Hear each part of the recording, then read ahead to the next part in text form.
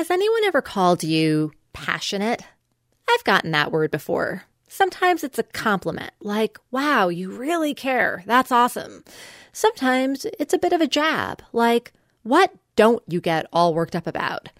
To turn passion into real-world impact, you have to moderate those passions. Choose where to spend the limited resource that is time. Being everywhere is being nowhere. At least, that's according to Fred Swaniker. All of us go through several moments in our life, sometimes several moments in a day even, where we have what I call a moment of obligation. A sense of outrage that you see in the world, some injustice that you want to just solve. But I believe that 99% of the time you need to ignore that calling because it's not your purpose in life. From WBEZ Chicago, this is Art of Power. I'm Aarti Shahani. Today, Fred Swaniker is one of the 100 most influential people on Earth, according to Time magazine. His journey is nothing short of remarkable. From child refugee to McKinsey management consultant to educator activist, building schools across the continent of Africa, his home, he has already educated thousands of young leaders. He has the audacious goal of teaching 3 million in 15 years. For these efforts, he's raised more than $500 million. We discuss how Fred made his big bet and how you can make yours. Listen to the facts of your life and say, what is this uniquely preparing me to do? And then when you start to see the patterns, you say, wow, I'm uniquely positioned to do this better than almost anyone else in the world. And that is your destiny. Think on your feet for our Fast and Curious 5K, a one-of-a-kind race hosted by WBEZ and the Chicago Sun-Times on Saturday, July 27th at Humboldt Park. More info and early bird registration at wbez.org/events. Fred Swaniker says he was lucky, though it doesn't always sound that way. He was born in Ghana, the first African country to win independence from the British. After a military coup there, his family fled to nearby Gambia. After a coup there, they fled again. It was 1981. Fred was woken up in the middle of the night. He had to walk through the bush to get to a safe house. Then I remember having to sleep under the beds because bullets were flying through the window. And if my parents said, we couldn't look outside because there was a danger that, you could get shot. And I remember sneaking away and actually looking through the window and seeing in a tree 2 people shooting at each other. So that was quite shocking for me to see as a 5-year-old. While the outside world was chaotic, Fred's home was a safe space. More than safe, it was deeply nurturing. Fred had 2 loving, smart, attentive parents. His mom, the strict one, pushed Fred to study. He didn't like school. And his dad... My dad especially, was an avid reader. And, he'd came home every day at 5 and would be reading 5 newspapers. And then every morning we'd wake up to the sound of BBC World News as he was, getting ready. He would quiz Fred on capitals, current events, history. They had a great relationship. Only it ended too soon. Mr. Swaniker passed away unexpectedly when Fred was just 16. He's pretty stoic when he talks about that loss. It forced me to grow up quickly. One of the things that I don't know whether it's part of my DNA or not, but I tend to be an optimist and to focus on what I can control.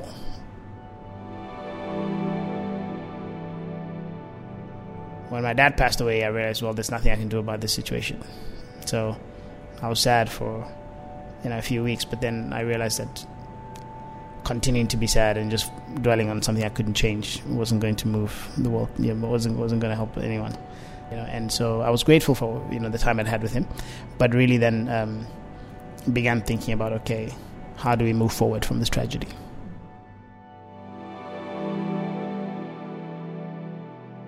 This is when Fred's first real taste of leadership kind of landed in his lap. His mom needed him. She was a social worker and an educator, and she was just beginning to open her own school. This was in Botswana, what became the Swanekers' home. She didn't have the money to hire staff, so she asked or made Fred become her quote-unquote headmaster. He did a mix of tutoring, clerical work, janitor duties, and, this shocked his mom, guerrilla marketing. One day he decided to take students from the fledgling, barely existent school and set up a booth at a big national convention to showcase themselves. How did you think to do that? Like, why would you think, oh, we've got a school that we've just started and we're figuring it out as we go along. Let's go get a booth and show it off to business and political leaders. I mean, I suppose that... that's hustle. Yeah, it is hustle. But I mean, to this day, I still do this. I can imagine what something's going to look like 10, 20, 50 years down the line. And in my mind, it's already there. And so I then begin doing things to make that vision a reality. And so even though we didn't have all the trappings of more established institutions like our own campus and swimming pool and all these fancy things that other schools had, I could see that the quality of what we're doing was exceptional. It was like, hey, this is going to be one of the best schools in the country, you should find out now and get your child in right now before before there are no more seats left, kind of thing. That's amazing.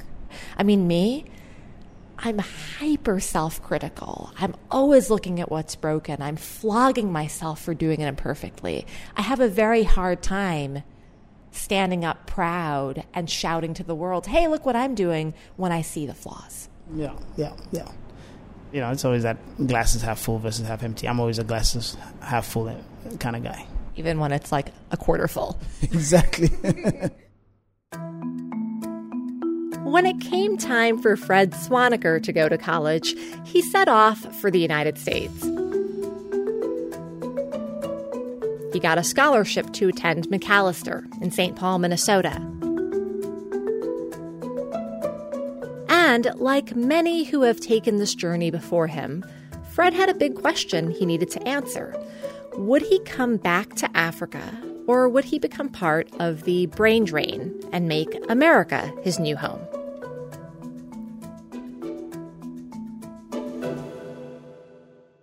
Tell me, though, first, what'd you think of Minnesota? It was cold. My mother had gone there for graduate school when I was a little baby. So I used to see these pictures in an album of her playing in the snow and dressed up in all these warm clothes and everything. So I wasn't completely shocked when I went there. I knew it was going to be cold, but I just didn't understand I just didn't know what it felt like. I couldn't imagine just how, minus 30 degrees or whatever felt like. So that was a bit of a shock. And so in addition to it being cold, what was your impression of America? Definitely wasn't as fancy as I expected.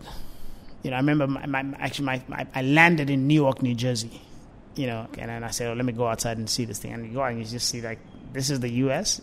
because all this, Newark isn't the most beautiful city. And Cory Booker, if you're listening, we're sorry. Yeah, sorry, Cory. So I was initially, I'd say frankly, disappointed, in the glitz and the glamour that I'd seen on TV wasn't what I saw. And also I saw a lot of poverty.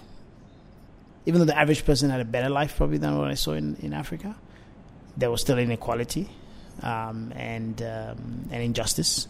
And I suppose the brand America that I'd seen outside wasn't all that it was cracked up to be. But, still, what I did appreciate about America is just the sense of optimism and, the ability to move ahead if you worked hard and opportunities that were available. I mean, I was, here I am as an international student getting almost a full scholarship to go to a university, and I didn't have any loans to pay back or anything like that. I mean, which country does that, right?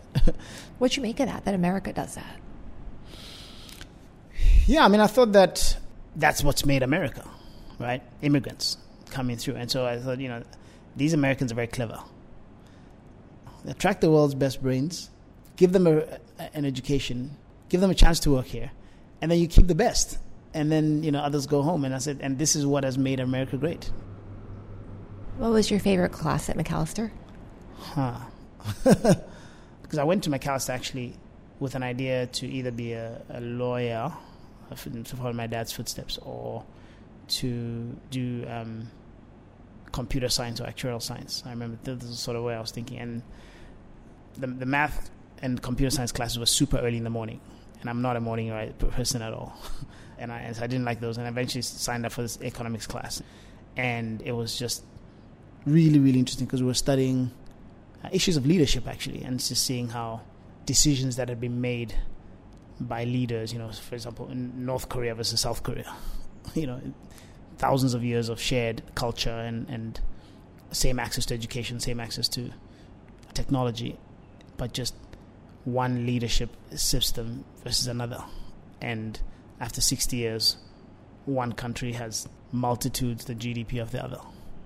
That class was was a defining moment for me because it showed me just how a few decisions that are made by the leadership in a country could completely change outcomes for several generations to come. America's attempt at seduction does not work on you. Yeah. You decide to go back. Yeah. Why? Well, one of the things I noticed when I got to the U.S. was many African Americans that I met in the U.S. obviously, understandably, felt injustice and felt that opportunities were not necessarily in their favor. And I realized that, I didn't want to live in a country where I might be a second-class citizen. And I also had been just very proud of my African heritage. So at age 21, 22, that's what you're thinking? Yeah. So I remember one of the things that I did in my college years is I wrote an economics thesis in my final year. And it was about Africa. And it was called The African Lions Emerge. So at the time, there was this whole notion of the Asian tigers. And I said, we're going to have African lions. And I studied some of the changes that were happening. So actually today, when you read that thesis, a lot of the things that I predicted have actually happened. Call it Fred's Nostradamus moment. He did in a college paper what many of the best investors do. Take something that the conventional wisdom says is junk, study the hell out of it, and decide for himself. A continent which has experienced over 68 coup d'etats and revolutions. A tragedy.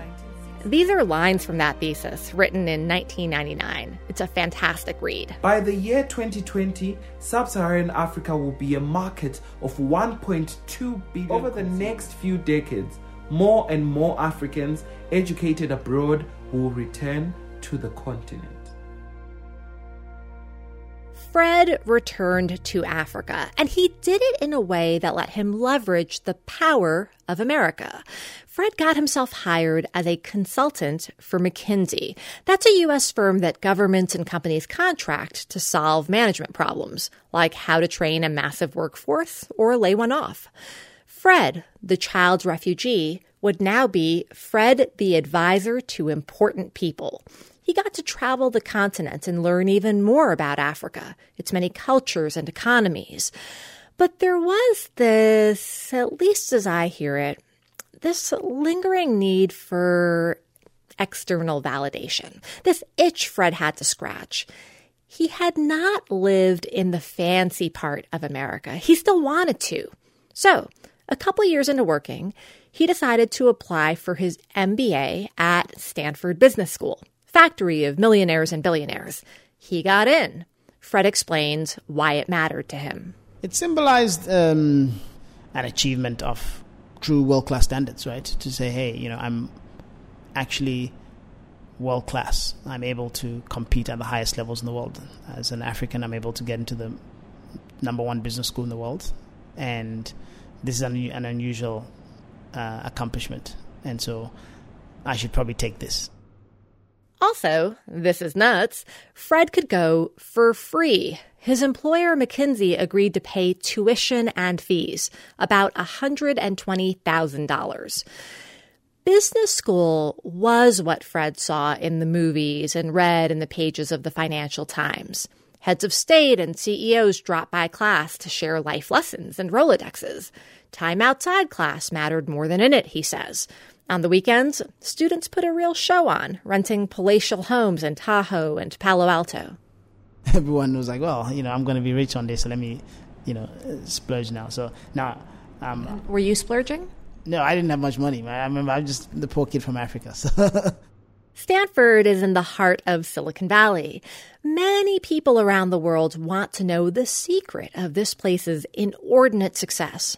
Fred did too. And what he came up with may surprise you. One of the things I realized when I was in Silicon Valley was that, there was nothing really special about the valley. I had gone there thinking maybe the air smells different or the water tastes different. But when I got there, I realized that there's nothing special about it, Silicon Valley. The only difference is that they take a 16-year-old kid with an idea seriously. And that's how, eBay gets formed and Apple gets formed and all these Google gets formed and Cisco gets formed. Taking kids with ideas seriously, plugging them into powerful networks, making sure their work got rewarded, not ignored. That is some pretty special sauce. Fred had an aha moment, though not right away, and it wasn't really a moment. It happened gradually, the summer between his first and second year at Stanford. Fred was talking with some bankers and lawyers. They were from Nigeria. And after we discussed business, very often the conversation would move on to their children. They were all complaining to me about the fees they were paying to send their kids to expensive schools, boarding schools in the UK. They were paying $40,000 per child per year to send these kids to these expensive boarding schools. These were the super elite in Nigeria. So I thought, wow, why are we paying so much to send our kids outside of Africa? Why don't we have world-class schools on the continent that they can send their children to? Here's a business opportunity. The way you're describing it, it doesn't really sound like God's work to me. It's not like, how do I lift the lowest of the low? You're kind of like, how do I make money from the elite of the elite? Yeah, it was just a business idea. I mean, that summer I came up with like 20 different business ideas. I thought about starting an airline from West Africa because I was just responding to different challenges that I was experiencing and seeing, and so forth. I understand you were also interested in starting an elite invite-only dating app, and you actually did start a men's tailor-made clothing company, the FK Swaniker brand. Yes.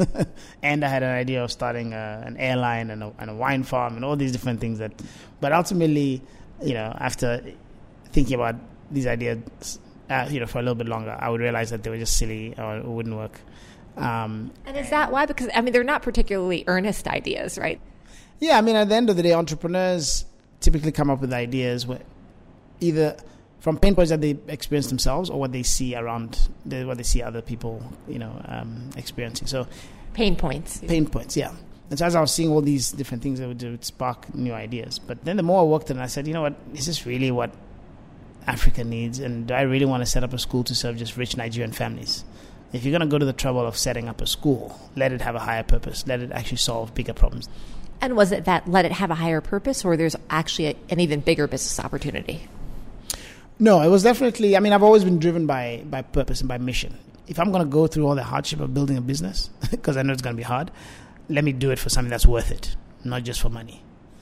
And I remember I'd also been thinking about all these experiences of living and working in Africa and seeing how leadership had made or broken entire countries on the continent, and thinking through, would we just sit back and expect good leaders to fall from the sky for Africa, or could we do something more proactively to develop leaders for Africa?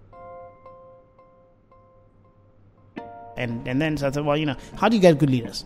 Well, if society needs talent in different areas, they build schools for them. You have a school, you have medical school to train doctors, you have engineering school to create engineers, and law school to create lawyers. So I thought, well, why has no one ever set up a school to create leaders? So that's when I then evolved the idea from just a school for wealthy Nigerians to a school that would actually train Africa's next generation of leaders. So that's the backstory, how Fred Swaniker, who could have built a dating app, became an educator instead. Young Fred had an idea, and he took it seriously.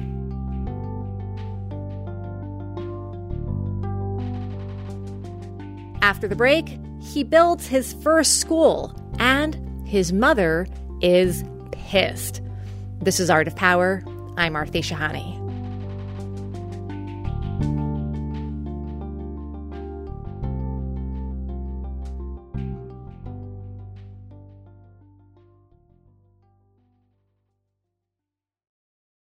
Think on your feet for our Fast and Curious 5K, a one-of-a-kind race hosted by WBEZ and the Chicago Sun-Times on Saturday, July 27th at Humboldt Park. More info and early bird registration at wbez.org/events. So far, we have met Fred Swaniker, who realized great leaders would not fall from the sky to fix Africa. He would dedicate his life to making them. In a sense, Fred was following in his mother's footsteps, building a school as she had. But it turns out Fred's mom was not proud of this decision. She was fuming. Remember when I said McKinsey paid for business school? Well, it wasn't no strings attached. Fred promised he would go back and work for 2 years. Not 20, just 2. But he didn't want to. He wanted to get going on his big, bold vision. His mom tried to change his mind. No, I told him I don't like breaking promises. These people had a lot of confidence in you. Mrs. Edna Swaniker and I had a heart-to-heart on an awful phone line, but you can make out her frustration. She and her husband had lived through so much. Her kid had gotten to a place she could not reach, and he wanted to throw it all away when all he had to do was wait 2 more years before chasing his passions. I don't think he foresaw the implications of going out and having nothing. So then when it dawned on him that he had to pay the money, then he came back to Mommy again. And I could say that I told you so. So I wouldn't going to help you in any way. But I'm a mother. She's still talking about this, huh? I played that piece of tape for Fred. Yeah, my mother wasn't happy with me when I made that decision. But yeah, it sounds just like her. It's kind of funny now looking back on it. Fred saw the situation very differently. And this is real food for thought. What to his mom sounded reckless was, in his opinion, rational. A rational choice. People are always finding excuses to put off their goals, to say, now is not the right time. It's never the right time. Then you blink and life passes you by. Fred sat himself down and said, if the startup fails, he could always go back to McKinsey or someplace like it. So my worst case was the best case for 99% of people in the world. So I thought, then what do I have to lose? When he put it that way, it didn't seem like such a bad idea. But it had a cost. Fred jokes about it now, but he and his mom basically stopped talking for years. And there was the very real issue of money.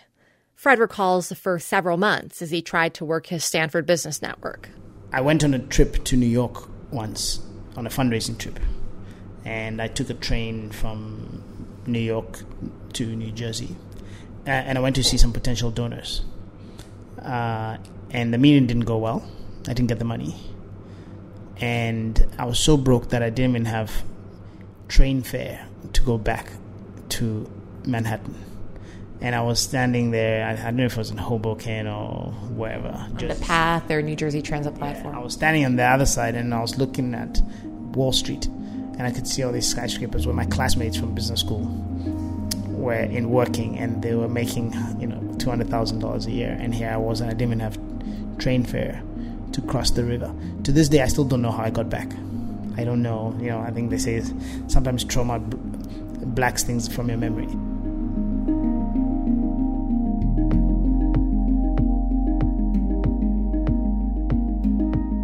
Fred Swaniker got his big break in 2006 when a woman from a wealthy family in South Africa decided she believed in him. Money begets money. She wrote the first big check, and that helped him get others.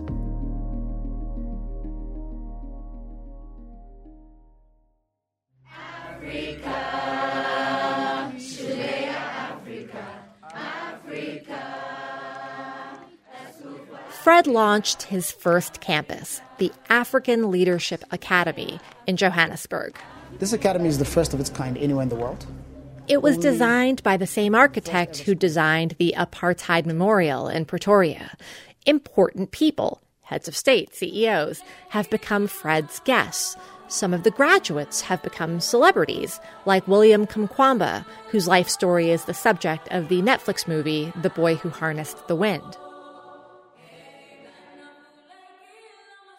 To attend, it costs $30,000 a year, which is less than what the rich Nigerians were paying to send their kids abroad.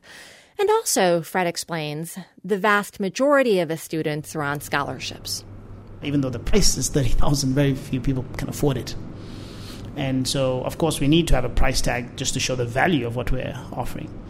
But the vision was never to build something that was inaccessible based on income, but really to make it as accessible as possible.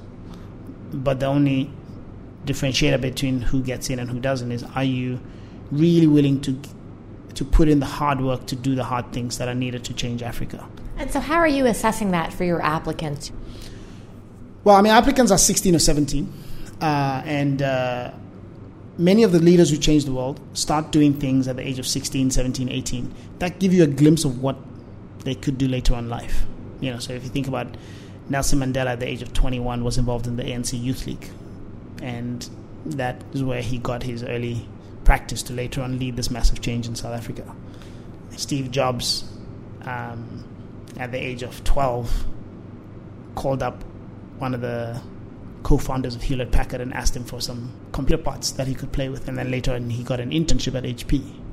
A lot of people who change the world start young. And so what we are doing is we find people who at the age of 16, 17 have done something extraordinary without any support, really, on their own. Like what? Give me examples. Like, you know, you read about a young person whose math teacher used to come to class drunk all the time, so they decided to take over and become the math teacher.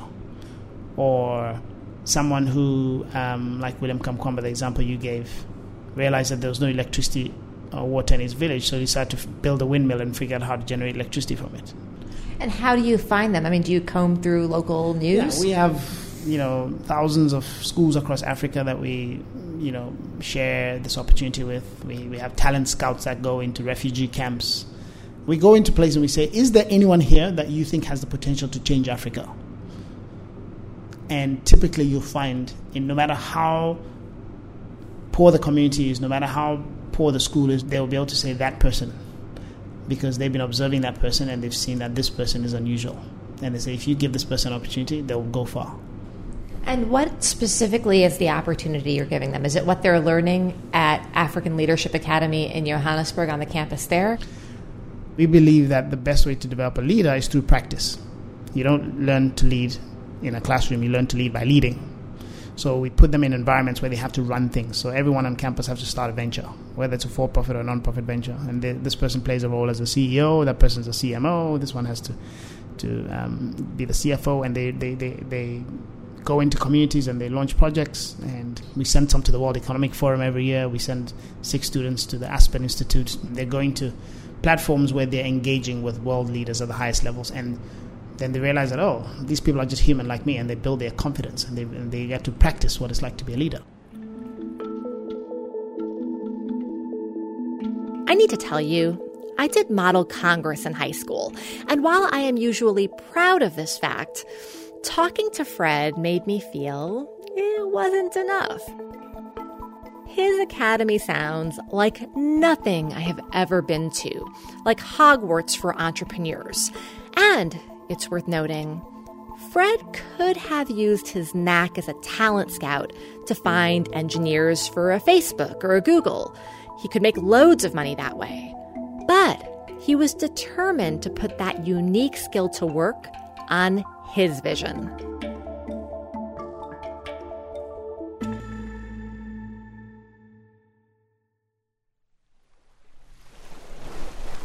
Oh, and one other thing I didn't mention. I did this interview with Fred Swaniker in a tropical paradise right before COVID-19 shut down the world. Mauritius is a bit of a global status symbol. White sand beaches, crystal waters, banyan groves, and colorful chirping birds. The British royal family, the Kardashians, American royalty, vacation here. The island nation is just off the southern coast of Africa, a stone's throw from Madagascar. And it's where Fred Swaniker decided to build his second school, this time a college. I spent a month on Fred's campus, the African Leadership University, not as a journalist, but as a teacher of creative writing and storytelling. And when I got here, my heart leapt. My tour guide will explain. Bezawit from Ethiopia, and I'm 18 years old. Bezabit Asugar is a freshman. And then in the academic offices, we have Nana Asmau, who was a northern Nigerian princess. The rooms are named after great African leaders in politics, arts, culture, science. She is considered to be one of the examples to show how Islam can empower women and how there is leadership by women in Islam. Fun fact, did you know a socialist named the West African country Burkina Faso? Which translates to people who are not corrupt. Oh, I never knew what it meant. Yeah. He named... Tribalism is tearing the world apart right now. It's tearing my country apart. But this place is a bastion of multiculturalism. Students are assigned roommates from different countries. You cannot dorm with someone from your tribe. You have to be okay with difference. Build cross-cultural friendships. Part of me wishes that was a requirement on campuses back home, though it does weird out some parents. They're always taken aback, and especially for some of the countries who are not peaceful with one another, right? To hear that, oh, my best friend is from Rwanda and that person is from Congo, and they have some kind of, I guess, bad history or something like that. They were at war in the 1990s. But we almost forget that we're from different countries. It strikes me that Fred Swaniker has created on a single campus the unity he could not experience as a child. The first-year curriculum is a total departure from the liberal arts model I know. Kids take 4 courses: how to use data to drive decisions, how to be an entrepreneur, how to communicate for impact, and real-world consulting, like helping Uber figure out the Africa strategy. Basically, it's a mini MBA. I meet many mini Freds. I mean that as a compliment. Could it be a problem of using tables? For example, this is a simple slide, but what we... 4 kids grab a big block of my office hours and show up with a deck of slides. We get the orders from the developers. They're in a national business competition. They want help organizing their arguments and writing strong topic sentences. Developers. Okay. And so did you explain all this in the presentation? Kind of. Kind of. And so it wasn't really connected the way he is actually. Now, in your conversation, they're smart and driven, and I am really impressed by how well they take criticism. I'm the tough love type. Though I'm also a little freaked out by all that could go wrong. On this campus, like the high school in Johannesburg, students are encouraged to build startups, try hard, fail fast. Sean Karunza Kinyenji from Kenya tells me about one of his. He's raised money to invest in farmers and share their profits. Now we have a profit-sharing agreement where now this farmer has gotten much more seeds, much more fertilizer, etc. So who's writing the contracts between you and the farmers? So at the start, we just had simple, write it out on a Word document. He has farmers negotiating the rights of their ancestral land for literally seed money and on some random Word document? Sean? Yeah. I'm rooting for you. Yeah. I want you to succeed. But you're making me nervous. This campus inspires me and tests the limits of what I am comfortable with. More importantly, it's tested the limits of the students and staff and Fred himself. In 2017, there was a meltdown here. It started with the students. Many of them had left traditional colleges to try this startup campus. It sounded like a passport to the future. But, like a startup, basics were not sorted out. Housing was a mess. The curriculum was in flux. And at a town hall, students unleashed their anger. Fred calls it the uprising. Now, the mistake I think we made is that we apologized to them. And I don't think we should have apologized to them. Because, we had been very clear with them that this is what they were signing up for. That this was going to be an experiment. And they had all been excited when they came that they were going to co-create with us. But when they started complaining, it was actually initially a small minority, about maybe 30 out of the 180 that were the most vocal. And, our response was, we're sorry. And we're sorry. And so you feel that if you had pushed back on that vocal minority, they would have quieted down?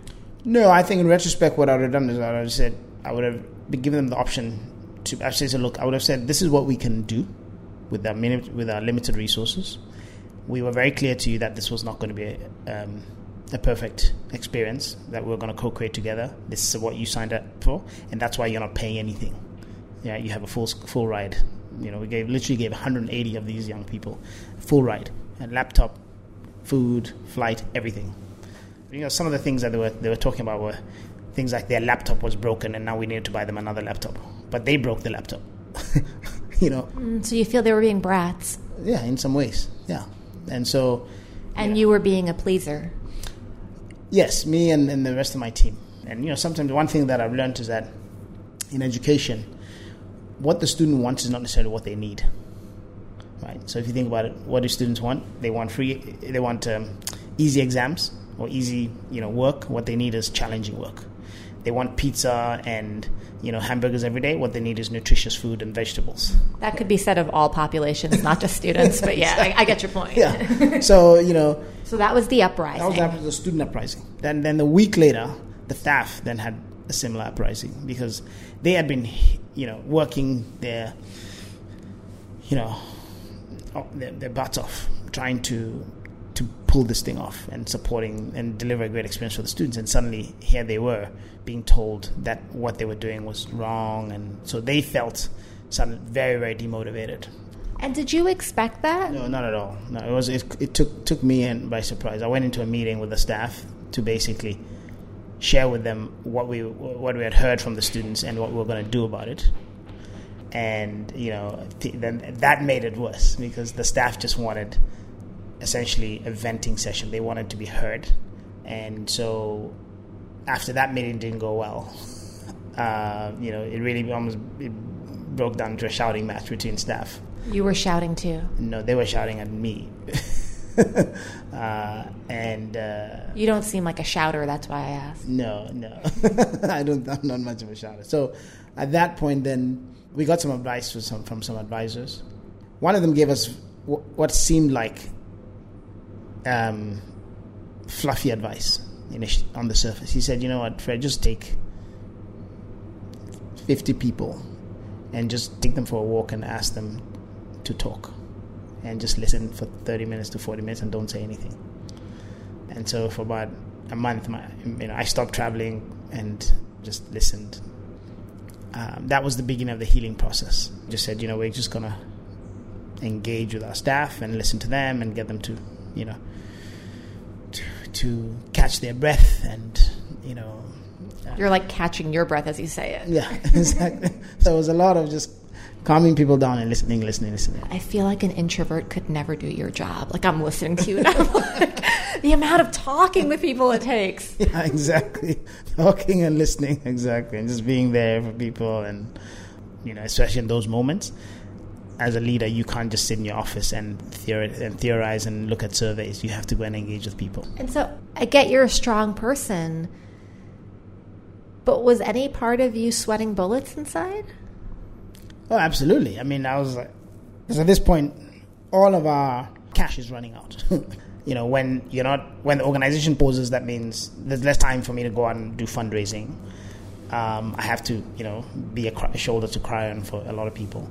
You have a lot of unhappy staff who are doubting the future. My own leadership is being questioned.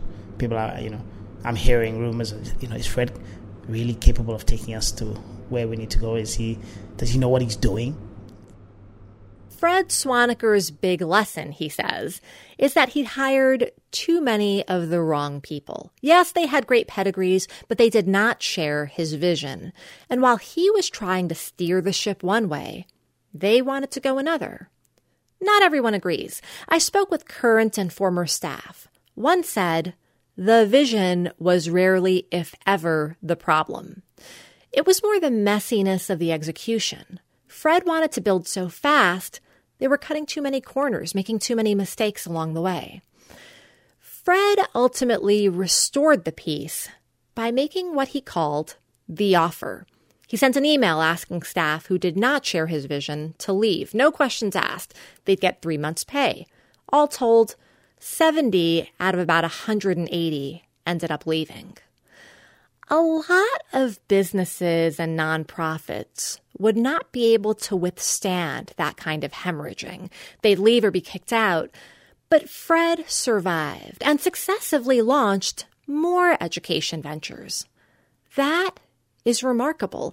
In part, I attribute it to the faith others have in him, but also to the faith he has in himself. Do you think everyone has a destiny? Because you seem to feel that you have a destiny, that you're living out a purpose that is... Yes, I believe that everyone has a destiny. All of us go through several moments in our life, sometimes several moments in a day even, where we have what I call a moment of obligation. But I believe that 99% of the time you need to ignore that calling because it's not your purpose in life.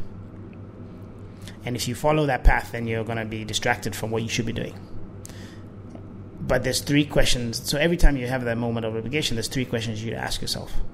And those 3 questions, if the answer is yes, then you know it's that 1% of the time that you should follow that path. What are the 3 questions? The first question I ask is it big enough? As I believe that those of us who are fortunate to be healthy, to be educated, to have access to, networks and so forth, and skills, we should not be solving small problems for society. The only reason we've been given that relative privilege, the only way we can justify it is by solving big, hard problems for society. So if it's not big, then I say that you should move on from that, calling. The second question I ask myself is, am I uniquely positioned? Are there some things that have happened in my life when you look back on and you see the patterns that have happened either by design or by luck, by chance, that have uniquely prepared me to do this that no one else in the world? So in my case, how many people had lived in 15 different countries and lived and worked in 15 different countries in Africa to give me a Pan-African perspective like I had? How many people had started and had been a headmaster of a school at 18? How many people had a chance to start something like the African Leadership Academy? Listen to the facts of your life. Yeah, listen to the facts of your life and say, what is this uniquely preparing me to do?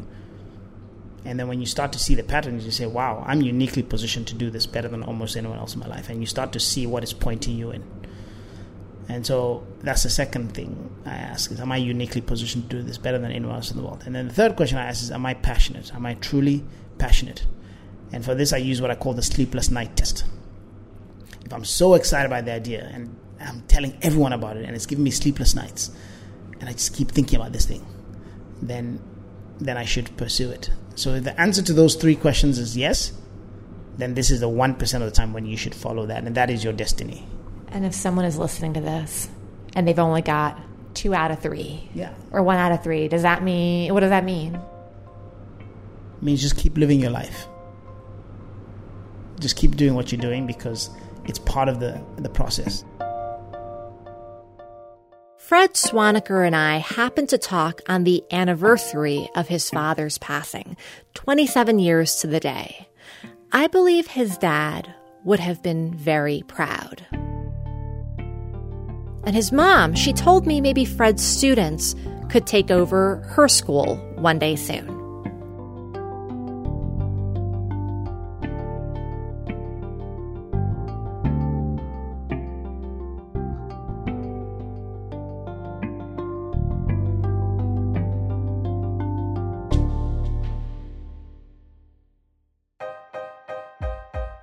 My lessons from Fred Swaniker. 1. Don't break your back for just a decent retirement. If you're gonna work hard, you know you will, let it be for a higher purpose.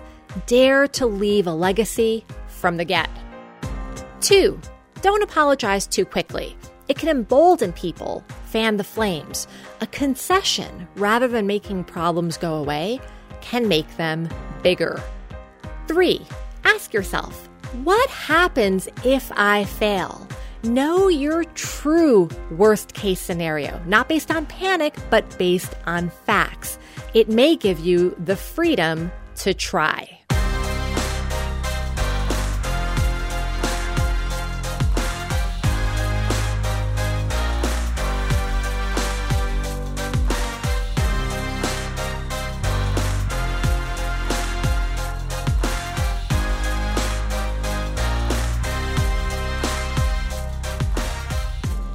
This episode of Art of Power was a pilot episode. I made it to demo what this show could be back when it was just a vision, not yet a reality.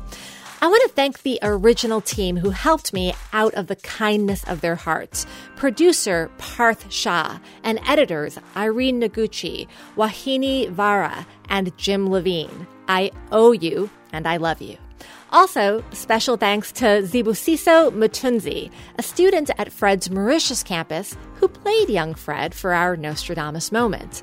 And of course, shout out to the WBEZ team, producers Justin Bull and Hina Shrivastava, our intern Paloma Moreno Jimenez, and our executive producer Kevin Dawson. Some music in this episode from Blue Dot Sessions. If this episode landed for you, please review it on Apple Podcasts. Tell your friends, tell your family, let me know what you think. On Twitter and Instagram, I'm at Arthi411. Or text me, 917-708-5139. Thanks. See you next week.